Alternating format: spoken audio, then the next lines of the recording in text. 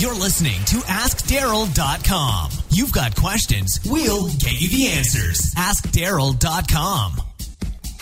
Hello, and welcome to episode number 11 of the Ask Darryl podcast. The Ask Darryl podcast is where I, your host, Darryl Girardier, take your questions on social media, technology, and communications, all dealing with the church, and do my best to answer them in the most brief yet thorough way possible. Today's question comes from Amy Smith, who is at Run Like a Girl on Twitter. Her question is, are people more impressed and more likely to engage in a creative graphic or more clean, branded look type of graphic? My goal is to create an attention grabber infused with our culture and still maintain the viewer's discernment of our brand. I'm just seeing other churches execute this, some with more creative style and others very clean. Which is more effective on social media? Amy, I love this question. Well, first off, let me say, I love your Twitter handle. I think it's an awesome Twitter handle, Run Like a Girl. But also, I love this question. I love this question because it's the first one I believe we've had, now that we're 11 episodes in, I think it's the first one we've had that's really getting to the nitty-gritty, if you will, of the details of design. And as a student of design, that's what really excites me about this question. I think first we need to state that anybody who knows anything about design understands that the first thing we do when we're designing something is obviously we're trying to solve a we're trying to solve a problem with a visual solution of some sort. So obviously I think that's what we're trying to do here, and I think that's what your question really at the end of the day is trying to pose. It's how do I visually solve this problem and get people to notice our content on social media?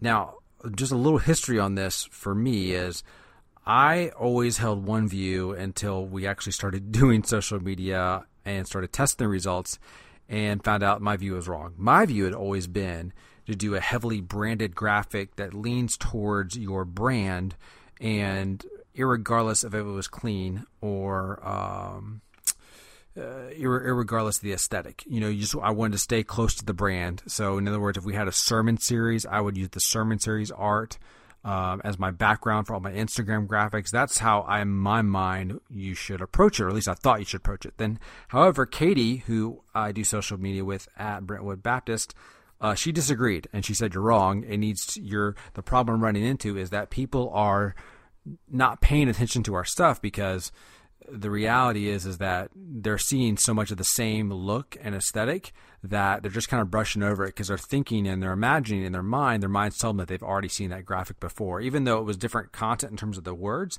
the font and everything was somewhat the same. So they kind of, in their minds, they just kind of brushed over it. So to answer your question, Amy, I will tell you what we've shown and what we've seen is that clean typically works better.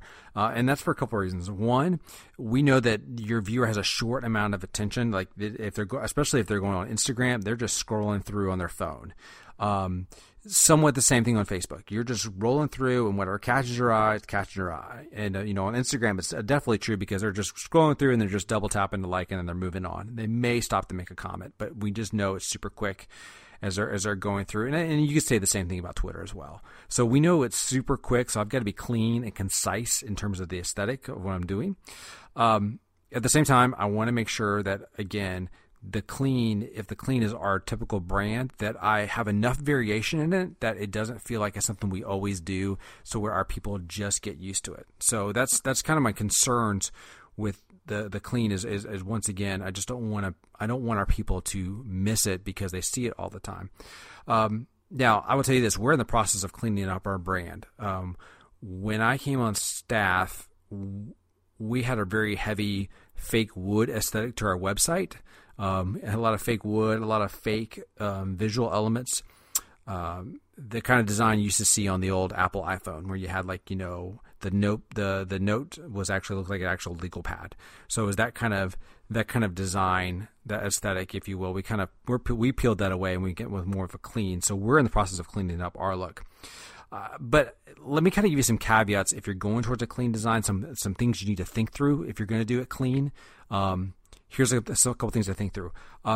Make sure that when you're doing clean in terms of your typography is i.e. font, I find that I need to stay away from stuff that's a little, I'll use the term pedestrian. In other words, stuff that you would use every day. I typically try to stay away from Helvetica, or any font that I'm thinking they see that font a lot. There's a great documentary called Helvetica, and it talks about, how Helvetica has been such an influential font. And you see it everywhere. That my fear with social media sometimes is that Helvetica, you just kind of run right over that. So I try to stay away from Helvetica or any font that I'm thinking, wow, they see that a lot from us. Or they see that a lot in general, in life in general, so they're just going to run right over it. I also stay away from serifs. I stay away from, and by serif fonts, folks, I'm referring to stuff like Times New Roman, Georgia, any of those type of fonts. So I want to go more of a clean, rounded font, the sans serif. So I typically, in this case, will go with something like Avenir, Gotham, anything that's bold, it's got punch to it, but it's different than Helvetica. And I typically find that sans serifs, or sometimes a slab serif like Rockwell, I'll go with that font as well sometimes if I need to kind of have a little bit of punch. You can find a lot of those type of fonts free if you go to Google Fonts, or if you're on the Pony Ups and Cash, you can get some pretty good fonts. I think myfonts.com is not a bad place to shop for some fonts, but I typically try to go with a sans serif font, a good rounded, big, bold font when I'm choosing some typography. The other thing you need to think through within this, as I was thinking this through, to answer your question, I would also think through your photography in the background in terms of your design elements. I think we're going to see in the next year, 2015, 2016, that we're running into a little bit of a problem that a lot of us are all using the same stock photography.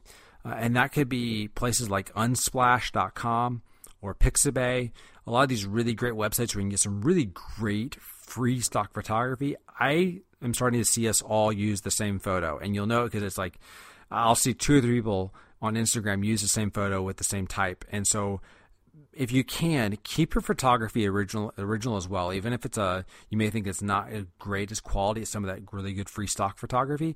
You might want to look at just making sure that you're not using too much of what everybody else is using.